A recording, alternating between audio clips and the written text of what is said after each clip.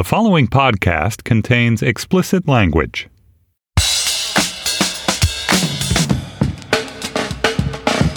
Hello, I'm Josh Levine, and this is Slate's sports podcast, Hang Up and Listen, for the week of July 15th, 2019.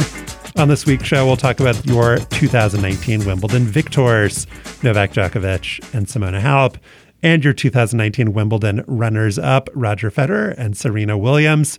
Sam Anderson will also join us to discuss Russell Westbrook's move from Oklahoma City to Houston and the end of a remarkable and championship-free era for the Thunder. Finally, baseball historian John Thorne will be here to assess the life of his friend Jim Bouton, who died last week at the age of 80, as well as the legacy of Bouton's book, Ball 4. I am the author of the book, The Queen, The Forgotten Life Behind an American Myth, and joining me in the Washington, D.C. studio is Stefan Fatsis. He's the author of the books Word Freak and A Few Seconds of Panic. Books, Stefan. No subtitles for me. I'll just sit this one out. You know, when you have multiple books, you don't get subtitles. Welcome back from France. Thanks. Great to see you. Great to be back. Victory Tour continues. You're going to be in Kansas City, San Jose, Tallahassee. Just look out for Stefan wherever you want to celebrate fans of the U.S. women's national team. I'll be there. Nashville, Tuscaloosa, mostly in the South. Get ready for the greatest roast of all time, the Roast of Tom Brady, a Netflix live event happening May 5th. Hosted by Kevin Hart, the 7-time world champion gets his cleats held to the fire by famous friends and frenemies on an unforgettable night where everything is fair game. Tune in on May 5th at 5 p.m. Pacific time for the Roast of Tom Brady, live only on Netflix. Let's talk about tennis, shall we? On Sunday, Novak Djokovic beat Roger Federer 7-6, 1-6, 7-6, 4-6, 13-12, winning Wimbledon, clinching his 16th major title in the first ever fifth set tiebreaker in a Grand Slam final. Also, fifth set scoregami. Stefan. It looks really weird. 13-12. Wimbledon went to a 12-12 tiebreaker just starting this year. Djokovic saved 2 match points against Federer earlier in the fifth set, making him the first man to win a major final after being down match point since 2004. That was Gaston Gaudio. Who could forget? At the French Open. First at Wimbledon since Bob Falkenberg in 1948. This was a crazy-ass match, Stefan. Longest ever Wimbledon men's singles final, 4 hours, 57 minutes. Maybe, perhaps, in the conversation for being one of the best matches ever. And Djokovic, as he so often done, won the damn thing, despite the whole crowd being against him. And despite having been outplayed. It was evident to me watching this match, and I watched it uninterrupted on DVR, skipping the commercials, but not jumping from point to point. Almost every metric was pro Federer. Total points won, 218 to 204. Net points won, break points won, receiving points won. First serves in, winners 94 to 54, aces 25 to 10. Federer won 36 non-tiebreak games to 29 for Novak. I noticed that you corrected this stat in your excellent piece on Slate about the match to 32 games for Djokovic. I was obsessing about this during the match. Tiebreak games are not games. They're not real games. They're different. All right. 36 to 29. He looked dominant, and there were moments in this match when Djokovic looked vulnerable, particularly in the second set, obviously, which he lost 1-6, but other moments. And I guess this is a Djokovic trait, sort of looking like everything is falling apart and fretting and pacing and getting mad. But then the flip side of that is that Djokovic seems to find a way, very frustrating if you're a Federer fan, finds a way, some resolve to pull through this.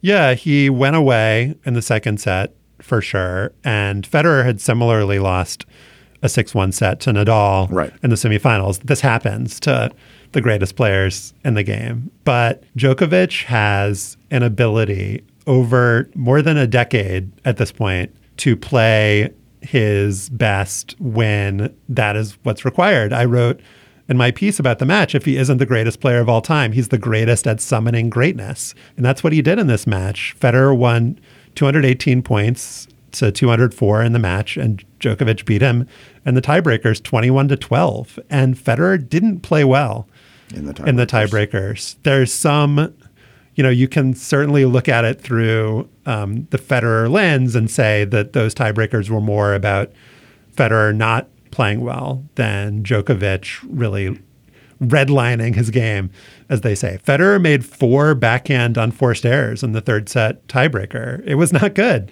for him, but you have to give Djokovic credit for staying in rallies long enough and playing clean tennis and not committing the errors. And then in the fifth set tiebreaker, which was the kind of ultimate pressure moment in the history of men's Grand Slam tennis, there had never been a winner-take-all tiebreaker before. Djokovic played aggressively. He hit winners. He forced Federer into errors, and he was awesome. He was the best of himself. And then obviously we have to talk about saving those 2 That's match what I was points. just going to ask you about. That's a thing that Djokovic has done before too. In the 2010 and 2011 U.S. Opens against Federer, he saved 2 match points in each of those matches. This is a thing that in the moment feels extraordinary and unprecedented. Like, how could this possibly happen? And yet in this exact matchup, Djokovic has done it now 3 times. It is really, really remarkable. And in this match, it came at Federer had 8-7 with his serve in the 5th set. And as I was watching them, my first reaction was, why did Federer do that? And on one of those points, Federer came into net and Djokovic passed him on his forehand side across court. And it just felt like, oh, you're squandering this, Roger. Why not sit back? Why not? I mean, it's impossible to sort of deconstruct these split-second decisions that athletes make. I mean, the reality is that Federer may have ended the match right there had he hit the ball a quarter of an inch differently on his serve, because he was serving terrifically in this match.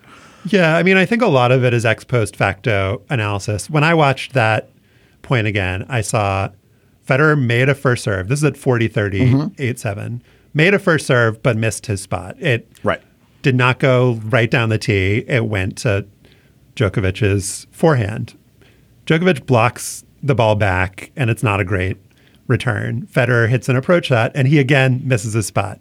He doesn't hit it into the forehand corner, doesn't hit it into the backhand corner. He hits a little bit too much down the center. A little bit too much down the center. And he rushes forward and forces Djokovic to hit not the best shot of his life, not the best shot of anyone's life, but a very good, sharply angled shot that passed Federer cross court. And it's a shot where the argument is put the player under stress, make him at this moment do this thing that is very hard to do. You know, in the previous game when Federer had broken, he had passed Djokovic at the net on break point. I don't remember exactly when it came on in the match, but I remember Djokovic saving a break point when he rushed the net against Federer, and Federer couldn't execute the passing shot. And so it's not a dumb play by any means. As a Federer fan, I would have liked to have seen him hit a better serve and hit a better approach. But, you know, in these matches, and Federer's beaten Djokovic in majors. He's beaten Djokovic, I think, 22 times. It's not like Djokovic beats him every single time that they play. But just in these very memorable events, Djokovic has come through with the goods, like time and time again.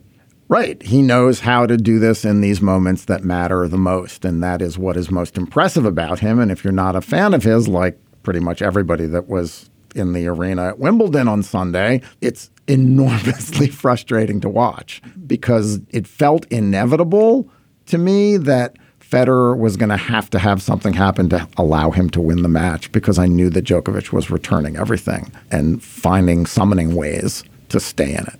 The really dramatic part of this match, and what I think makes it one of the all-time greatest, is that, you know, the marks against it are that the tiebreakers weren't very well played or even like close, that the second set was kind of garbage because Federer broke Djokovic 3 times. But in the 5th set, you know, for all of your saying that this was inevitable, Federer came back from 4-2 down, broke Djokovic, and then broke him again and served for the match, got broken, and then it went to tiebreaker. Like, there were twists and turns. Right. And, you know, you could have said that I believed when Federer was down 4-2 that it was over, but it wasn't. And so saying that it was inevitable at any point is really not true, even if ultimately looking back on it, it feels like it was. Maybe it's just like worrying because you know that Roger Federer is 37, about to turn 38, and that Djokovic is more than 5 years younger than he is, and that Federer's not going to have many more opportunities like this, though we've been saying that for 5 years now. But it's really more true now than it was 5 years ago. Sure. But the remarkable thing to me about this is that you look at their runs through Wimbledon, and Djokovic had a much easier path to the final because of all of the young players getting bounced early in this tournament, the young stars. I don't know who was on that side of the bracket, but Zverev and Tsitsipas and others all went out pretty early. Felix. And Roger Federer had a slightly more difficult path to the final, up until the semifinals anyway, where he had to play Nadal. But neither of them, including the match against Nadal, was tested in the way that they tested each other. Neither of them had a 5-set match going into the final. And to have this absolute feast of skill in the final and have it play out the way it did with 4 incredibly taut, close sets out of 5, and this crazy new rule that allows for this 13-12 outcome in the 5th set. Even having that happen, getting to that 5th set tiebreaker with this new rule was insane.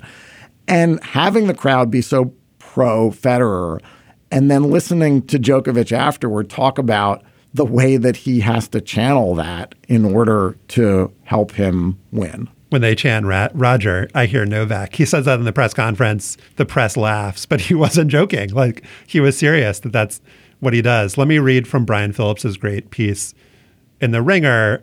He says that to Djokovic's fans, his relative unpopularity has to do with American and Western European chauvinism and the reluctance of privileged fans like Stefan Fatsis, that's in brackets, from traditional tennis countries to see a Serb gate crash the glass tower of Nadal and Federer. Greece being that country. To everyone else, it has to do with Djokovic being kind of smug and needy and stressful to watch, and the way he seems like he's a little too desperate for you to like him, and the way he rips his shirt off when he's furious, and the way he smirks and bellows and hams it up for the crowd in ways the crowd didn't ask for and doesn't especially want. And Brian writes, let's say both sides have a point. You know, Nick Kyrgios has said that he finds Djokovic cringeworthy and that it's pathetic how he wants to be loved. A sick obsession. Like Roger. You know, Kyrgios is a jerk, but he's not always wrong. And I think, but it's human. Like, how could you blame him for not wanting to be loved like Roger Federer has been loved over his career? And when he's clearly, Djokovic, been the best player in the world for years now. You know, I can't remember who said it, but you could argue that Djokovic's peak now, his decade-long peak, is longer than Federer's. If you're Djokovic, yes, there has to be resentment that Roger Federer was playing tennis at the same time you were playing tennis. I mean, we don't look at Pete Sampras and say, oh, he was needy and boring. We don't look at Bjorn Borg even and say... Well, Sampras wasn't needy in the way that Djokovic is needy. But he was dull, and I don't know that we would have viewed Djokovic as needy had he played in an era where he wasn't overshadowed or had to share the stage with not only Federer, but Nadal as well. I don't think that's right, because I think that players like Ivan Lendl, for instance, who were unloved, didn't court the affection of fans in the way that Djokovic has. Like when Kyrgios talks about... But would he be doing that if Federer didn't exist? I'm not sure, but that's a different question. I mean, the stuff that Kyrgios is talking about is Djokovic like blowing kisses to the crowd, and then at the U.S. Open in 2011, raising his arms when he hit a winner to save match point, and you know, putting his hand to his ear to try to get the fans to cheer for him. He has a really he's funny. He, in a lot of ways, has a really winning personality. He does impressions of other players that are amusing. And so I think the fact that he does have these qualities, and he's a good, you know, spokesperson for himself and for the game, and how that isn't enough must be super galling. And it seems thirsty for sure. And I thought, I was looking back at this profile that Lauren Collins did in The New Yorker in 2013, and she put it really well, saying that the paradox of Djokovic's career is that the better he does, the less he is liked. Full stop. She goes on to say, and this is important context, I really loved that sentence, but the full context is, at least among those who cling to the binary model perpetuated by Federer and Nadal, by a fault of timing, he is the forever crasher, the automatic odd man out. Yeah, he's the third wheel. And we don't want 3. We want Federer to get to 25 and 26 and 27. We would have liked that for Federer because he was because of who he is, the grace and the composure and the gentlemanliness. And the Federer and Nadal match in the semifinal was a semifinal because Djokovic is number 1 and they are now number 2 and number 3. And so when Federer and Nadal are playing for the first time at Wimbledon since 2008, it is at once an amazing and historic moment for tennis fans. It was a remarkable match, well played, and you could see the evolution of Federer as a player, how his game has changed. Particularly on the backhand, as you wrote in your summary of the match. And yet, for all of that, it was, a match for who was going to be runner-up in the end because of Djokovic. Yeah. And I think it's right that a certain segment, very large segment of tennis fandom is not going to forgive him for that. Okay, let's talk about Serena Williams and Simona Halep. Halep won very easily in a not entertaining match in under an hour, 6-2, 6-2. It was Halep's second Grand Slam title, and there's an obvious huge story there. We've talked about Halep before on this podcast, and I think of particular interest, Stefan, is how she declared publicly that this was going to be her chill year, that she was not going to put pressure on herself as she had in the past, that she was going to enjoy tennis, and that she is somebody, it seems, who has willed herself to be able to enjoy the sport. And that is, as we discussed on this podcast with Louisa Thomas, who profiled Halep, that's a great thing to see. It's sort of, what do we like more than seeing athletes who are self-aware and manage to change and then achieve? And that's what Simona Halep has done. I mean, she demolished Serena in this match. 3 unforced errors the entire match. It was not close from the beginning. You did not have the sense that Serena was going to get back into this. Serena has a history of making comebacks, and you're never sure when she's on the court what you're going to get from her. But Halep didn't change. No. And you're also never sure that, especially somebody who has a history of being nervous by her own admission and in major finals. You didn't know that she was going to be able to keep up her level, but she did. It was 14 winners versus 3 unforced errors for Halep and 16 winners versus 27 unforced for Serena. In her post-match interview, Serena said that Halep played unbelievable, played out of her mind. And it's true, but Serena played really badly. Yeah. And she has now, after going 21-4 in Slam finals to start her career, 21-4, she's now 2-5 in her last 7 since 2016. And 4 of those, she's lost matches in straight sets. The Osaka one was obviously very weird, but she was getting outplayed, and there's no circumstance, as Serena herself has admitted, that she would have won that match no matter what happened with the umpire. She's about to turn 38 herself, and there's not going to be a lot more chances for her. And one level, it's remarkable that she was even there because she didn't play. She's had a knee injury and hasn't played much this year. And yet. And I think that the difference, to me anyway, between Serena getting to these finals and Federer getting to these finals is that Federer plays more. And you don't feel like Federer has come and gone. I mean, Serena had a baby. Serena's had injuries. Serena has not played very much and has a history of not playing much outside of the Grand Slams. And for her to even make it to the finals of Wimbledon the last 2 years and the U.S. Open last year strikes me as pretty damn remarkable. And losing these matches, I think narratively we want to be a referendum on her entire career, and can she win the 24th to tie Margaret Court? But who gives a shit about Margaret Court's titles? They were all Australian 1960s. That is very true, but she has imposed that narrative on herself. Sure. That's something she wants really desperately. So you're saying that if she wants that narrative very desperately, she needs to find a way to get over the hump in these finals, that something is going wrong. I'm not saying that. Well, that something is clearly going wrong in these finals for her, and it could be she's losing them. Yeah. You don't want to do that. You don't want to go out there and lose. I mean, I think a couple things are going on. I think in this year's Wimbledon and last year's Wimbledon, she faced only one seeded player on her path to the final. In both cases, Julia Gerges, who's not the world's greatest player of all time. She's fine. But There's some luck of the draw there.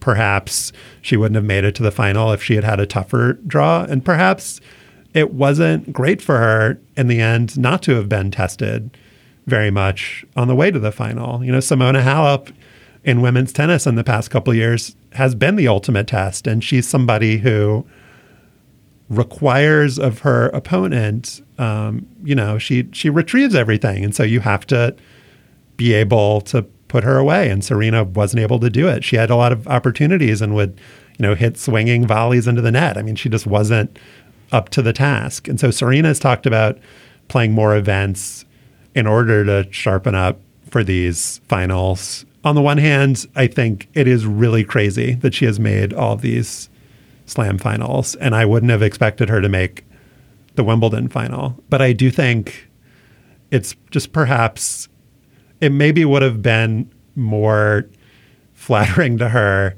and more representative of her current abilities, given her recovery from injury, given her long layoff, to lose in the quarterfinals to, Halep, or lose in the, in the semis to whoever. It's almost like by virtue of her being in the final and her history, you're just like, all right, she's just going to steamroll the competition. And she's just not quite there yet. Right. When Serena Williams gets to a final, your feeling is that she has already steamrolled everybody. Why should she stop now? And it doesn't really matter who's on the other side. There was some there was some light steamrolling. I mean, she steamrolled Barbara Strycova in the semifinals, but Strycova's unseeded and had never been to a Slam semi before. And so, you're not sure how to evaluate that as you're watching it. But, US Open is going to be totally fascinating for her and for the world this year to see, how she's received. She's going to be received rapturously, obviously, but how she plays, how she deals with all the questions and the memories of that event. We'll be watching. Apple Card is the perfect cashback rewards credit card. You earn up to 3% daily cash on every purchase every day. That's 3% on your favorite products at Apple, 2% on all other Apple Card with Apple Pay purchases, and 1% on anything you buy with your titanium Apple Card or virtual card number. Visit apple.co/card calculator to see how much you can earn. Apple Card issued by Goldman Sachs Bank USA, Salt Lake City branch, subject to credit approval. Terms apply. Last week, in what seemed inevitable after the Oklahoma City Thunder traded Paul George to the Clippers for a bunch of draft picks, the Thunder parted ways with their talismanic triple-double-tastic point guard Russell Westbrook, sending him to Houston for Chris Paul and a bunch more draft picks. What this means for the Rockets and their championship aspirations, we'll have to see. But for Oklahoma City, this is very clearly the end of an era, one that began with homegrown stars Kevin Durant, Westbrook, and James Harden, leading the Thunder to the finals in 2012, and that ended with Westbrook the last man standing and what became a basketball-mad town. Joining us now to talk about that town and Russell Westbrook is Sam Anderson. Sam is a staff writer at the New York Times Magazine and the author of Boomtown, the fantastical saga of Oklahoma City, its chaotic founding, its apocalyptic weather, its purloined basketball team, and the dream of becoming a world-class metropolis. One of the best books of 2018 and an honoree in the anthology Best American Subtitles. Sam, welcome to the show. Thank you for making me read that subtitle. Oh, thank you for doing it. I haven't actually read it all the way through in about a year, so it's great to hear it. What'd you call Westbrook? A talismanic triple-double-rific something or other? That was nice. Triple-double-tastic, yeah. Oh, okay. That was nice. I went for it. Yeah. You write a huge amount about the Thunder in your book. You also wrote a profile of Westbrook for The Times in 2017. In that piece, you said, referring to OKC and Westbrook, sometimes a place and a person align in unexpectedly powerful ways. What did you mean by that? What were the powerful ways they aligned?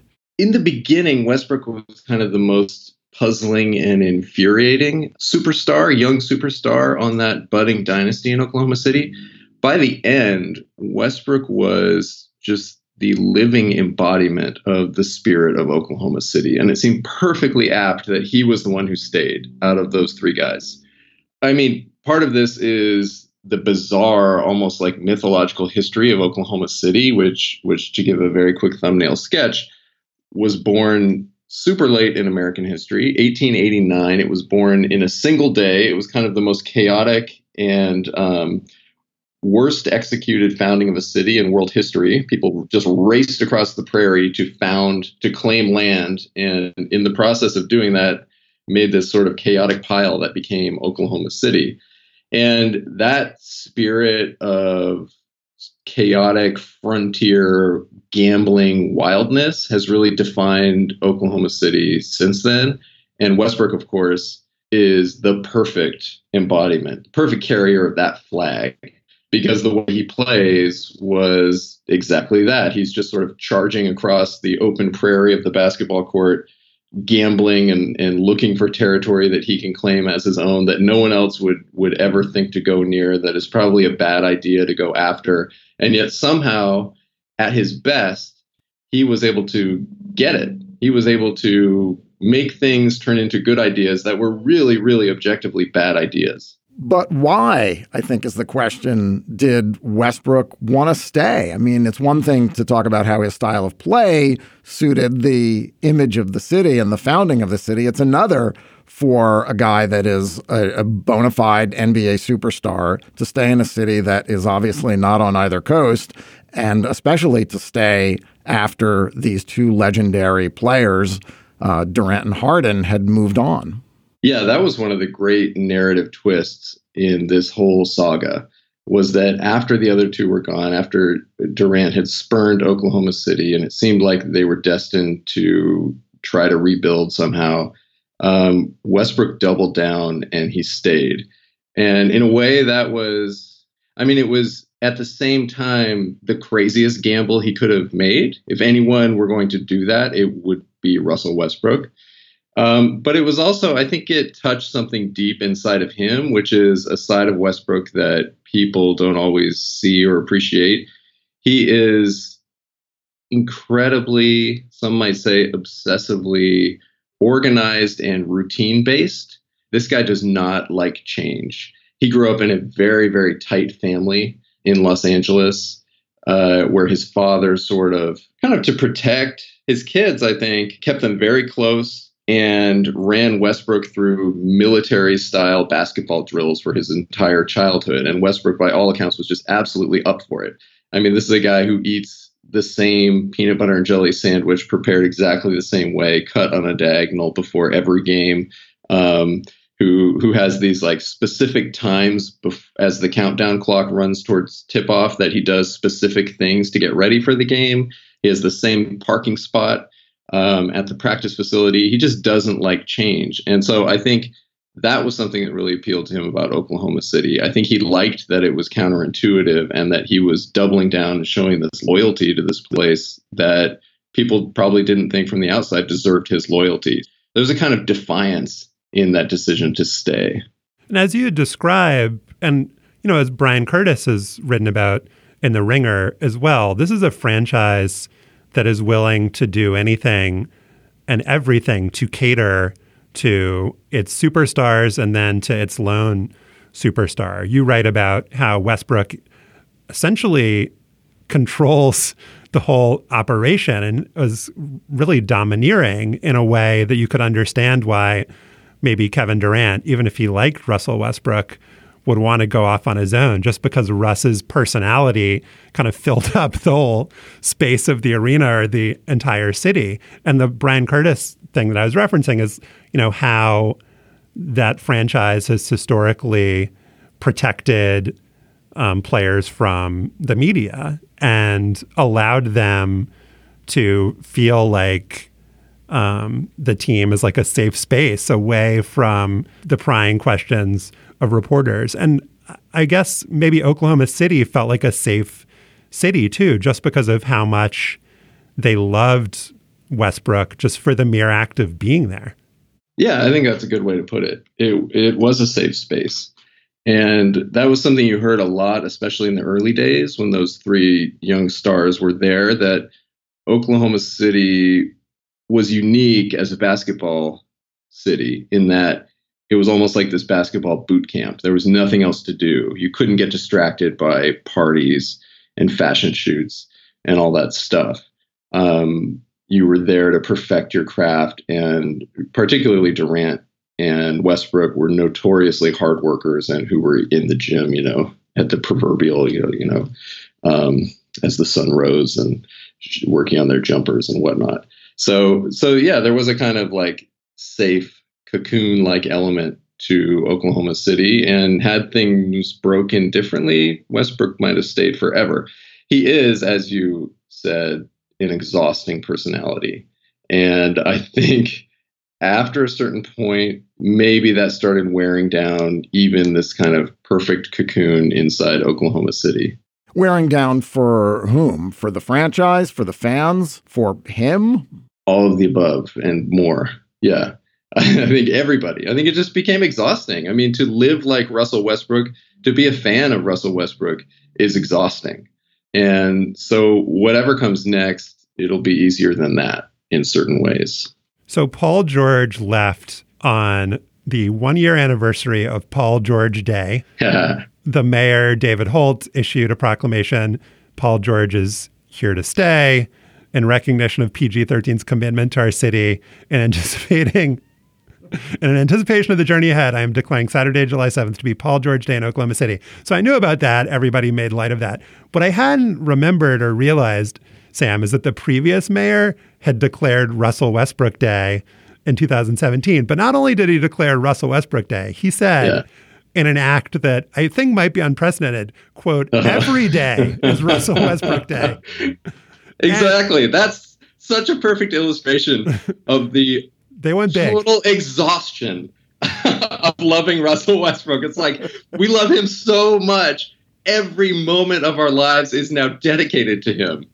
But there's something that's both kind of charming about the connection between these players and this city, and something kind of pathetic about it too. Just like with George in particular, like you can understand Westbrook. The guy had been there forever. He did great things over many years and led the team and the city to glory. And had earned the city's loyalty by staying for as long as he did.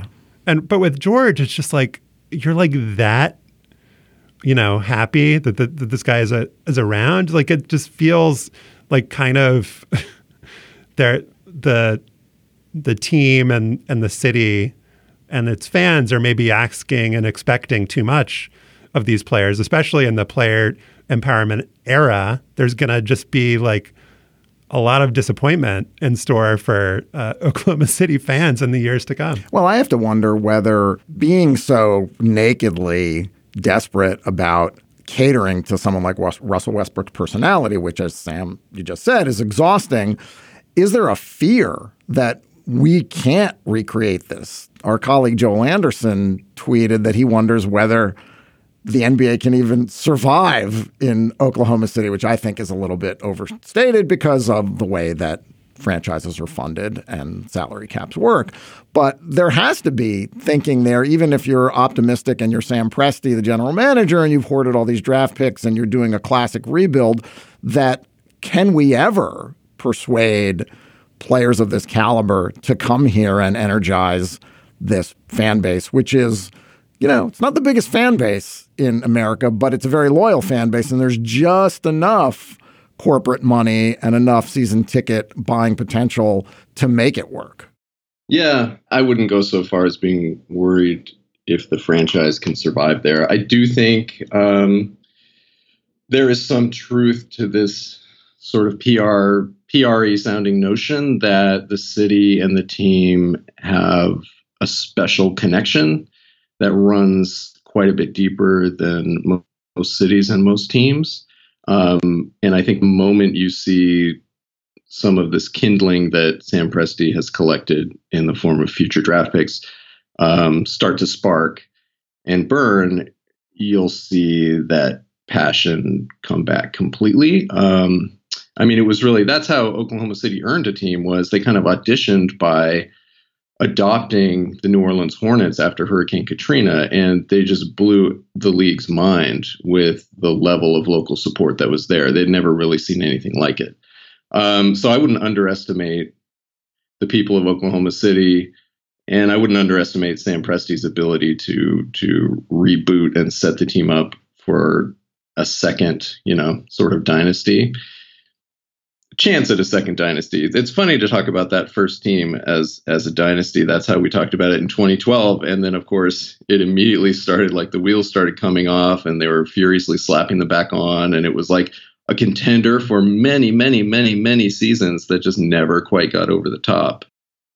Yeah, Zach Lowe and ESPN on his piece about the trade argued that the two biggest inflection points for the entire NBA in the last, I guess, 7 years now are Oklahoma City trading Harden to Houston in 2012 after losing the finals to the Miami Heat, and then Oklahoma City losing the Western Conference Finals to Golden State in 2016, and then Durant leaving for Golden State afterwards. Let's talk about the Harden trade first. Kind of how did you come to understand that moment when you were working on the book, both for Oklahoma City and for the fans of the team? It's complicated. And I think it's something that's been turned into like this cartoon narrative that Sam Presti was sitting on a dynasty and squandered it for no reason, or squandered it for the greediness of the owners or whatever. I think one of the big worries that doesn't get talked about a lot was just the fit, the actual on-court fit and off-court fit between Kevin Durant, Russell Westbrook, and James Harden. The team that went to the finals in 2012, Harden was the sixth man. And it was unclear at that point how good he was.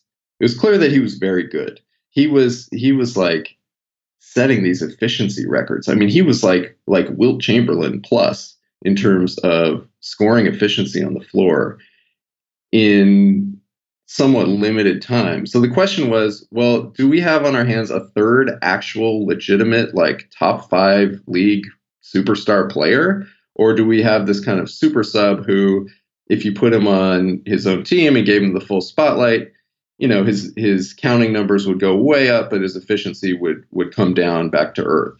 And that was kind of the bet I think that the Thunder franchise made and that Presti made, was like, this guy is not the next Michael Jordan. This guy's not like a revolutionary player who's going to change everything. And Harden had in all of his talks with them during the draft and everything, he had really volunteered for that sixth man role, for that supplemental role. And they thought they had found the perfect supplementary star to back up the superstars of Durant and Westbrook. When Harden got that good, it was really a problem. And they had to figure out, how do we balance these three guys? Because we have 3 ball dominant generational talents, and how do they share the floor and how do they all stay happy? And I think there were really strong indications that James Harden was not going to stay happy in that role of being the third wheel, and that he really wanted his own team. I think that's a stronger element in that story than people realize, is that James Harden wanted to become the James Harden that we see today, who is absolutely a transformational, revolutionary basketball talent who's changed how offense and defense is played in the NBA, and who took that efficiency and just ramped it right up to like maximum usage. I don't think they realized they had this like mythical godlike player on their team. I don't think anyone knew quite how good James Harden was.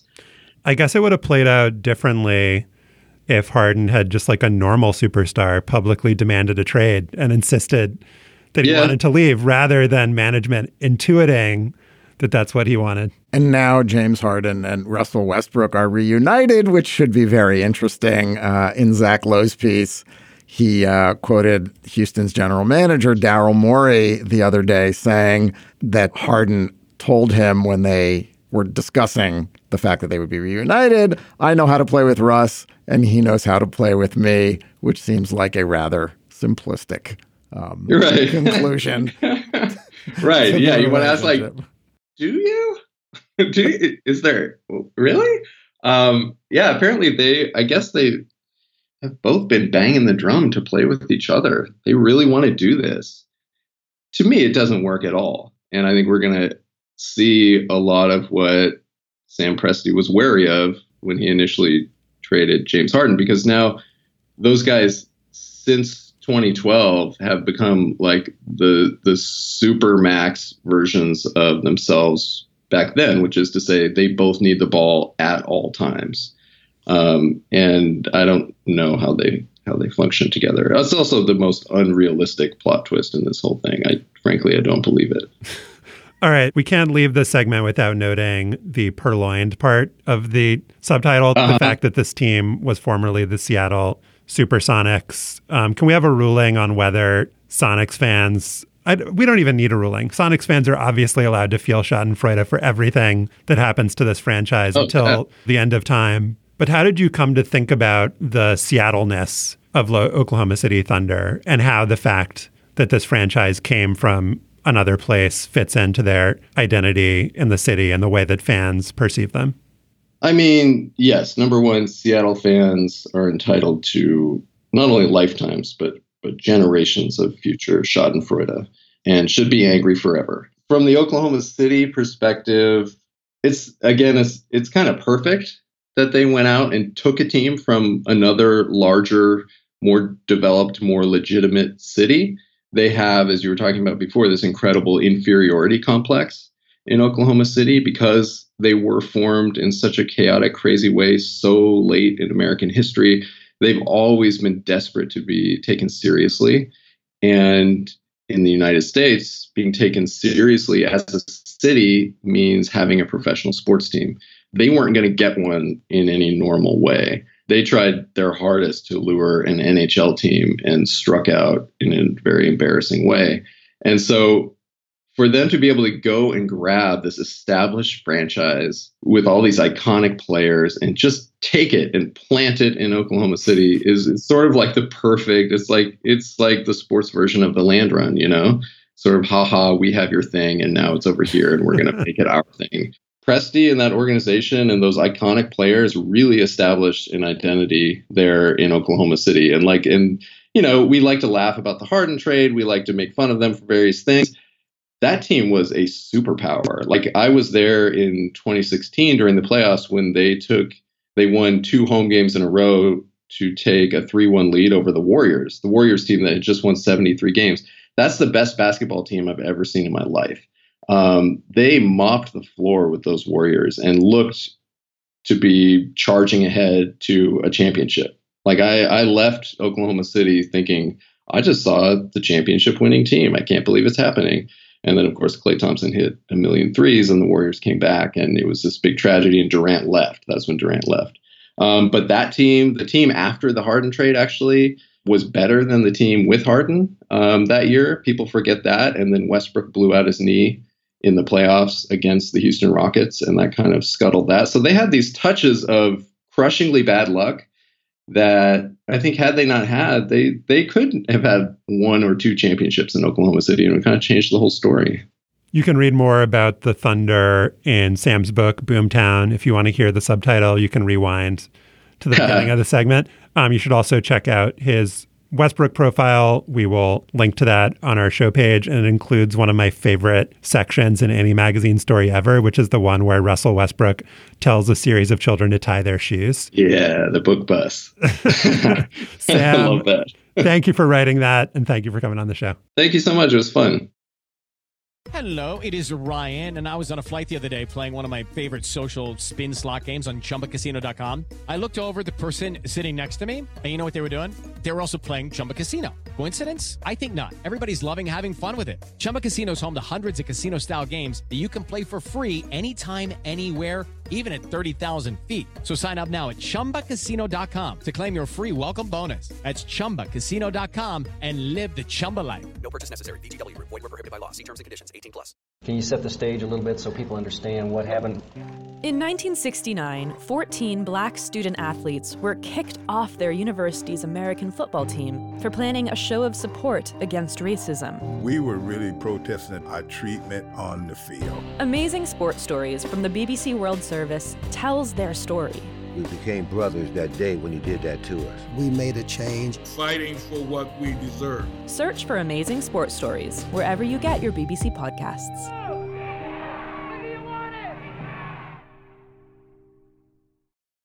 Before we get to our conversation with John Thorne about Jim Bouton and Ball 4, I wanted to let you know that in our bonus segment for Slate Plus members, Stefan and I will discuss if we could win a point off Serena Williams. 12% of men said they could. and a recent poll. To hear that conversation, join Slate Plus. It's just $35 for the first year. You can sign up at slate.com/hangupplus. Jim Bouton pitched 2 great seasons for the New York Yankees in the early 1960s, and then his arm was mostly done, which turned out to be great in the end for him and for American culture. That's because after the Yankees dumped him, Bouton wrote Ball 4, the diary of Bouton's 1969 season with the Seattle Pilots, Vancouver Mounties, and Houston Astros would shock and outrage the baseball establishment, sell millions of copies, add the words shit fuck and fuck shit to the lexicon, be judged the number 3 sports book of all time by Sports Illustrated and a book of the century by the New York Public Library, and alter forever the way sports writers write about and fans think about sports, this sports writer and fan included. Jim Bouton died last week at the age of 80. John Thorne, the official historian for Major League Baseball, was a very close friend of Bouton's for many years. He is here now. John, thank you for joining us. Sure. Glad to recall Jim. Like so many other people, John, I first read Ball 4 when I was in my teens, and also like so many other people, it changed me. It was profane and hilarious and irreverent, which validated a particular teenage way of thinking. But more important, it was honest. It demystified baseball, and it made me love baseball even more than I already did, which was a lot. What was it about Bouton's personality that made him the right athlete at the right time to do this? It's not too much to call him the boy in the emperor's new clothes. I mean, he's the guy who pointed out all of the failings and foibles of the ordinary human beings who have populated the baseball landscape, that the mythology that we were handed down, or even the so-called true stories as in Sport magazine, were not true enough. So the stuff that Bouton revealed in the book, whether it was players cheating on their wives, players taking amphetamines, Mickey Mantle playing hungover, you can understand how this sort of stuff might appeal to those like Stefan Fatsis who wanted to know the truth about what was happening in locker rooms and clubhouses. And it humanized players, you know, for they were human. They weren't necessarily great people or evil people. They were just people. But there was a certain group of folks who read this book and hated it. Yes. And hated what Bouton revealed. Like, how would you characterize the folks who were upset about Ball 4 and why they were upset? Well, Commissioner Bowie Kuhn called Bouton into his office and tried to strong-arm him into saying it was all Schechter's fault, that the sections related to the foibles of his teammates were all fiction. Leonard Schechter, Bouton's co-writer. Yes. That's or correct. Editor, as Bouton called him. Yes. And I think editor is much better than co-writer, because I don't think Schechter contributed anything original to the book, but rather shaped the audio tapes. And Kuhn tried to get Bouton to say that he was sorry for having written the book. And Bouton, of course, would have none of that. And one of the most interesting things about this, and I don't remember this, I didn't remember this until I read Bouton's sequel to Ball 4, which he published the next year, which describes the reaction to the book, was that Bouton brought with him to that meeting Marvin Miller, who was the head of the Players Association. And another thing I didn't really appreciate was the way that Ball 4 is rooted in the slow march toward player rights, that it was an important inflection point for the sport. A few years later, players would get free agency. Marvin Miller would lead that charge. And during the Andy Messersmith hearings on free agency, Miller actually quoted from Ball 4. I think... Miller came on board, 66, I think, and Bouton's book came out in 1970, and by 74, 75, you had free agency. So it sits square in the middle. And all these years later, more important than the beaver shooting or the greenie taking was this ironic, Huck Finn, childlike stance that Bouton took toward grown-ups altogether, not merely the baseball players. Yeah, he said that he wanted to knock down heroes. He didn't like phony heroes. Curious, Stefan, for how you position this book with your work, particularly A Few Seconds of Panic, because there's some obvious, very, very obvious surface level connections there. But one of the things that you wrote about so well in your work is sort of how you felt like empathy for the players in the locker room, how the players got along, how they were smart. And I didn't get the sense that you felt alienated in that locker room in the same way that Bouton, who was an actual Major League Baseball player, felt alienated in his own locker room. Like, how do you square those things? Well, I think that Bouton felt alienated because he was different. He wasn't trying to assimilate. I mean, but he also admitted in Ball 4 that for once he was going to try to be one of the guys. And he was criticized for that by the likes of Dick Young, who I'm going to talk about later on in the show. But to me, what Bouton did was the service that Bouton did was that he allowed the players to be themselves. He did it sort of clandestinely. I was there in the guise of I was a reporter. They knew I was taking notes and recording their words. And what Bouton, I think, helped to do, in addition to sort of reshaping the way athletes conceived of their memoirs and the way that fans embraced those kinds of memoirs with candor, with honesty, with openness. What Bouton was able to do was show the frailties of the players and make everybody accepting of them, himself first and foremost.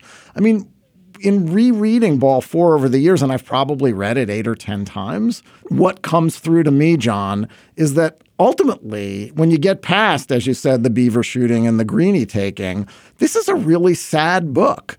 This is about a man sort of reckoning with his failures, with his departure from this profession that he loves so much. Yeah. Jim was on the downside of his career after 1965, right? And he continued to pitch.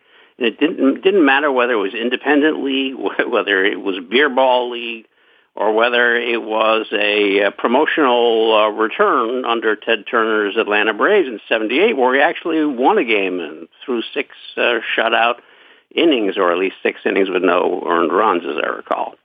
So Jim loves the game. He loves the game more, I think, than Elston Howard, more than Mickey Mantle.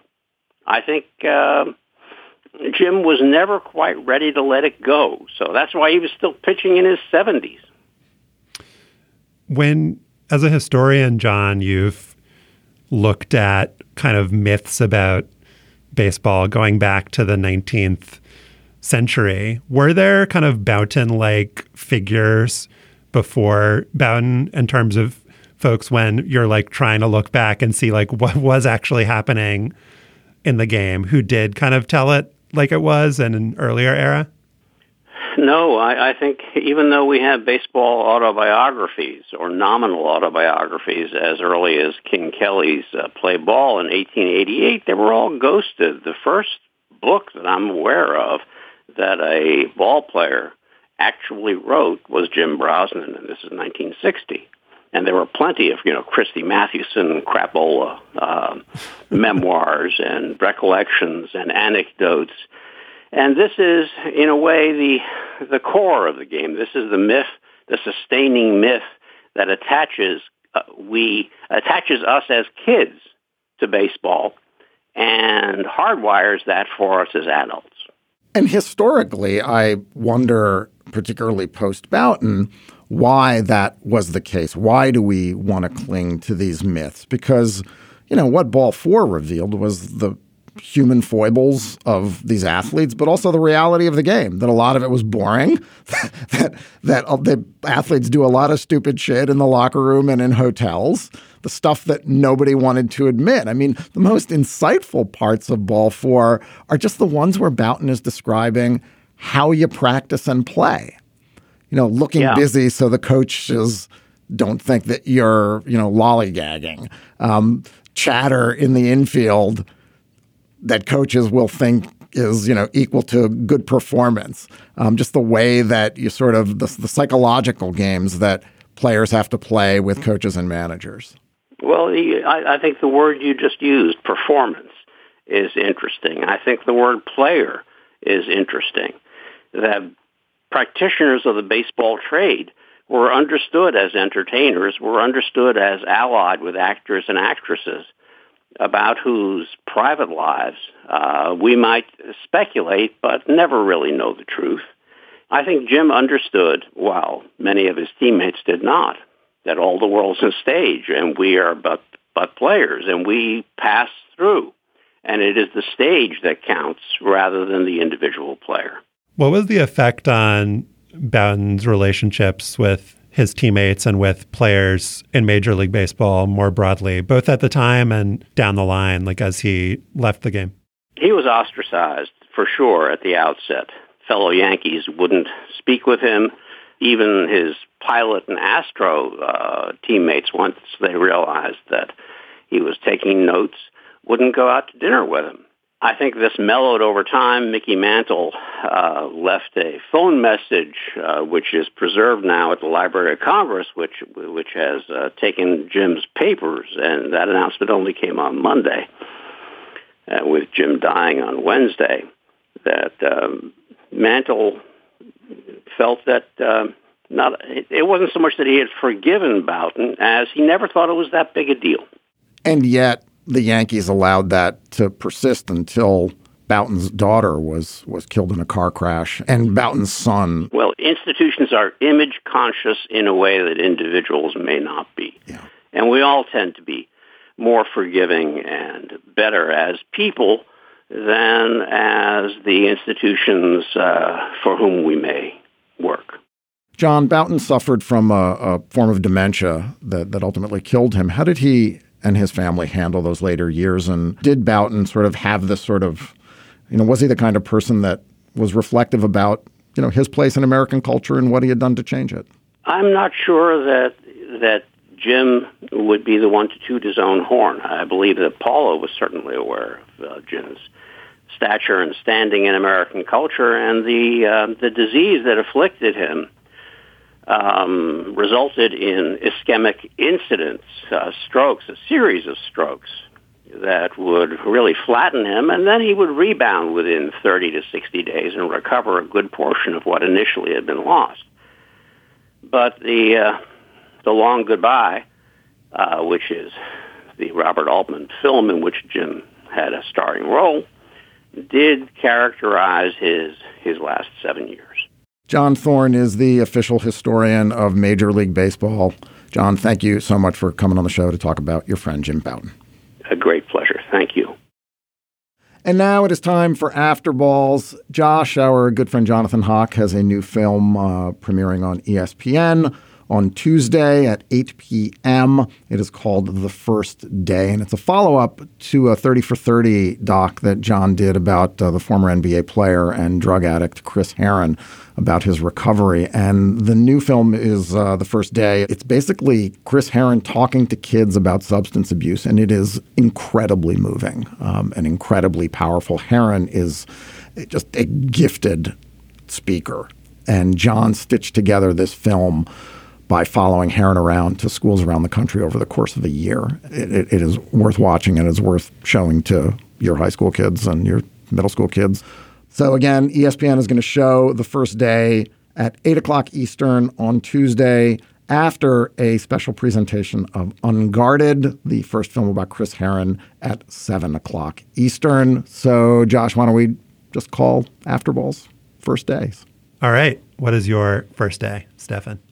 As we discussed earlier, Ball 4 enraged a lot of people, none more than Dick Young. Young was the pugnacious New York Daily News sports columnist who was credited with replacing the purple style of his Grantland Rice forebears with punch-in-the-face prose, and also with pioneering locker room news gathering.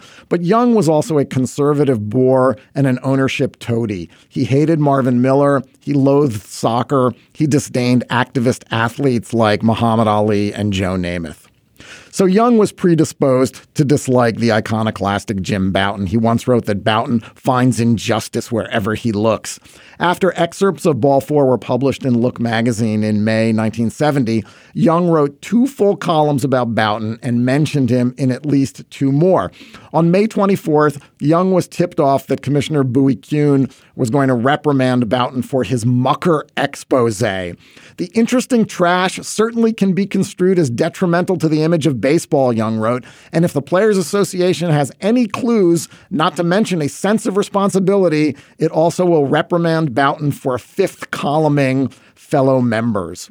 The idea of image and betrayal was central to Young's attempt to swift-boat Bouton. On May 28th, he delivered a full-length attack. Young speculated that Bouton would be fined by Kuhn. He wasn't. And that his career would end because of the book. It did end that season, but because Bouton pitched badly. Why would a ballplayer risk these things, Young asked. For the answer, first you must try to understand the type of man Jim Bouton is. I feel sorry for Bouton. He is a social leper, Young wrote. He didn't catch it, he developed it. His collaborator on the book, Leonard Schechter, is a social leper. People like this, embittered people, sit down in their time of deepest rejection and write. They write, oh, hell, everybody stinks, everybody but me, and it makes them feel much better. In Ball 4, Bouton admitted that he was an outsider with the Yankees and pledged to try to fit in better with Seattle. So Young smart-assedly accused him of being a hypocrite. That tells you something about Jim Bouton, he wrote. He is willing to surrender his proud individuality in order to survive. If a man is such a superior individual, why does he bother to hang on for another year in such a shabby environment?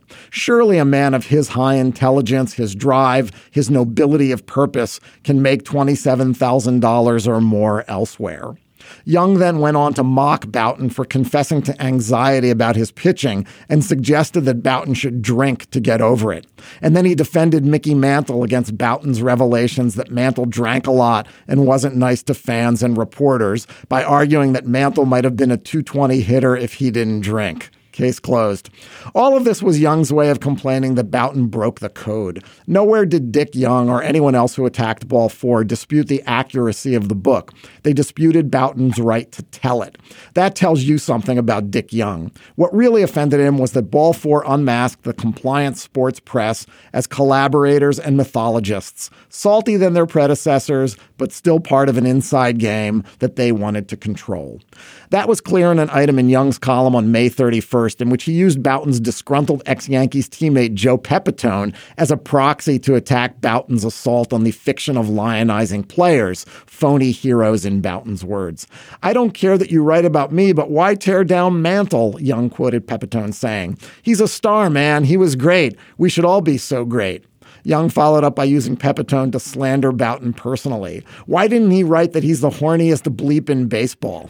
On June 3rd, after Bowie Kuhn met with the pitcher but didn't punish him, and Bouton privately and then publicly refused to apologize for the book, Young wrote, "It is the deceit that Jim Bouton must live with. It is the deficiency of moral values that he should think of next time he says he is not sorry, the next time he boasts of having created a social commentary. All other things are secondary."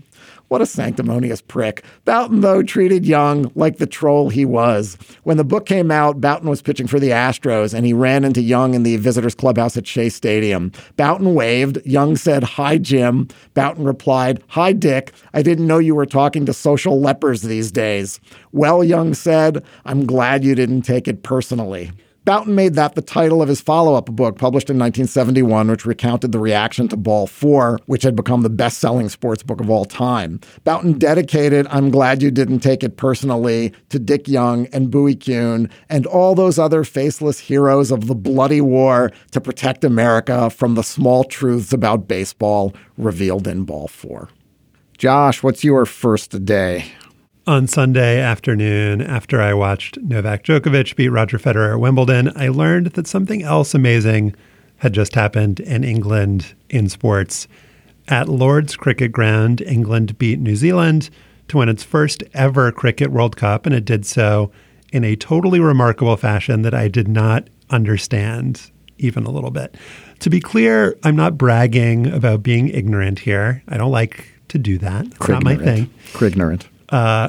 I'm sure I would understand cricket if I'd grown up with it, but there are a lot of rules. And if you're not familiar with those rules, it can be hard to catch up. And so knowing that something called a super over had been involved, Stefan, but not knowing what a super over was, I asked our listeners, the Hang Up listeners, to help us out. I put out a call for folks to call in and explain in 15 seconds what happened on Sunday at Lord's Cricket Ground. I'm going to start with one of our all-time favorites, a listener who has been faithfully reporting on cricket on the Hang Up and Listen Facebook page for years. This was his moment. Let's listen. Hi, Josh. This is Tim Lowell, your cricket fan. Where do I start with this thing? I mean, we'll start with the beginning. 241 for New Zealand. They batted first. That's how many runs they had. So England had to match that or beat it. And alas, Stefan, our 15 seconds are up. You can't laugh when you're giving this report. Tim actually provided us with more than 2 minutes of content, and I love him for that dearly. But we need to hear from more listeners. Let's go to Meredith from Houston. Hello, Meredith. So the game ended in a tie during regulation between New Zealand and England, who were the hosts and also the favorites. So they went into this weird tiebreak rule, and then the tiebreak ended in the tie. So then the game was decided by some odd tie-breaking penalty about something that happened during the regulation. Hope that helps. Bye. That actually did help a little bit. Yeah. Thanks, Meredith. That was helpful. We know that there was a weird tiebreaker, but how did we get to that weird tiebreaker? Let's hear from Charles from Kansas City. In the form of cricket that's played in the ICC World Cup, each team faces 300 ball deliveries in order to score as many runs as possible before those 300 deliveries are up or 10 of their batsmen make out. In the event the score is tied after each team faces 300 deliveries, each team faces 6 additional deliveries. Okay, more useful intel. Back to the tiebreaker, Stefan. Thankfully, we had an English gentleman call in. This is James from England. He is now living in Pennsylvania. Let's hear from James. I don't know how familiar you are with soccer, but it was basically the equivalent of a penalty shootout. Each team having 6 pitches to score as many runs as possible. In the end, England and New Zealand were tied after the 6 balls, but because England scored more boundaries, I guess, more home runs, if you will, throughout the course of the entire game, they were crowned champions. You get that, Stefan? Yeah, that was pretty succinct. So boundaries, otherwise known as a 6, that's when you hit the ball over the fence, right? Yes. And so it seems like what happened, my understanding, based on putting all of this information together, the game was tied, tried to break the tie, did not succeed in breaking the tie. And so they went to a tiebreaker that involved looking back at, over the course of the entire game, who had the most boundaries, who had the most 6s, who had the most home runs, as James helpfully put it. This is like how in soccer, there are some games, some formats where they break the tie by looking at who had the most corners, most corner kicks, which is weird and bad. But the funny thing is, maybe I'm not looking in the right places. I didn't see or hear people talking about how this was weird or bad. Did you see anybody talking about how this was weird or bad? I'd be lying if I said I read more than like one story about the match. Mostly on Twitter, everyone was saying it was amazing. It was remarkable. It was great. But maybe we need another analogy. Let's hear from Rich Valentine. Imagine a Game 7 NBA final between the second best teams in each conference. After regulation, the game is tied. One overtime is played and one of the teams misses a buzzer beater, so it's still tied. Instead of playing another overtime, whoever made more threes during regulation and overtime is declared the winner. And that is my 15-second summary of what happened today, and that was unbelievable. Thank you. I got to say, he nailed it. His explanation was 15 seconds, and then he added that little, it was incredible commentary, which will give him, we'll give him space for that. Thank you. Well done. Thank you, Rich. Let's wrap it all up. We had one caller who nailed the format, stayed pretty close to the time limit, summed things up well, captured the facts on the ground, but also the spirit of this magical event. Let's listen. Hi, my name is Chaitanya Chitale, and I'm here to explain the Cricket World Cup final in 15 seconds or less. So here goes. In World Cup, each team gets to bat for 300 pitches, and after 600 pitches, the scores were tied, so each team got 6 more pitches. And after 12 pitches, the scores were tied again. And so the team that scored more boundaries, that is the equivalent of a home run, won, and that was England. This is incredible. It has never happened before, and this was the match of the lifetime. Thank you. Match of a lifetime. That was great. Yeah, that was really nice. Thank you, listeners. I feel like I know more about cricket. I know more about how England beat New Zealand. And that is a weird tiebreaker. I think we can confirm that Meredith had it right. Weird tiebreaker. It was a weekend of tiebreakers. It was a weekend of tiebreakers. Weird tiebreakers. That is our show for today. Our producer is Melissa Kaplan. To listen to past shows and subscribe or just reach out, go to slate.com/hangup, and you can email us at hangup@slate.com. If you're still here, I'm guessing you might want even more hang up. In our bonus segment this week, Stefan and I discuss how many points we could win off Serena Williams. Every time some women's soccer hating troll says, oh, the U.S. women lose to U16 boys teams, they suck. It's a way to diminish women's accomplishments and abilities. Is that true that they lose to U16 boys teams? They do. Not to some local U16 boys teams, but to national level U16 boys teams. And the reason they lose is because U16 boys are basically adult-sized men. To hear that conversation, join Slate Plus for just $35 for the first year. You can sign up at slate.com/hangupplus. For Stefan Fatsis, I'm Josh Levine. Remember Zelma Beatty, and thanks for listening. It is Ryan here, and I have a question for you. What do you do when you win? Like, are you a fist pumper, a woohooer, a hand clapper, a high fiver? I kind of like the high five, but if you want to hone in on those winning moves, check out Chumba Casino. At ChumbaCasino.com, choose from hundreds of social casino style games for your chance to redeem serious cash prizes. There are new game releases weekly, plus free daily bonuses. So don't wait. Start having the most fun ever at ChumbaCasino.com. No purchase necessary. VGW Group. Void where prohibited by law. See terms and conditions. 18+. Hi, this is Dahlia Lithwick, host of Slate's legal podcast, Amicus. If you're listening to this show, you might be interested in Amicus's live show that we're hosting in Washington, D.C. on Tuesday, May the 14th. My colleague, Mark Joseph Stern, and I will be talking to some amazing guests, including Sherilyn Ifill and a sitting state Supreme Court justice, all about how originalism, a relatively recently invented way of interpreting the Constitution, has taken over the Supreme Court and radically reshaped the law. It's been doctrinal rocket fuel for the conservative legal movement and facilitated the rolling back of abortion rights, the expansion of gun rights, and the obliteration of the separation of church and state. And as another wildly consequential Supreme Court term careers to its end, the court's originalists are on a tear. But there's something you can do about it, and we hope you'll join us in D.C. on May 14th to explore the possible pathways out of the current situation. Go to slate.com/amicuslive for tickets.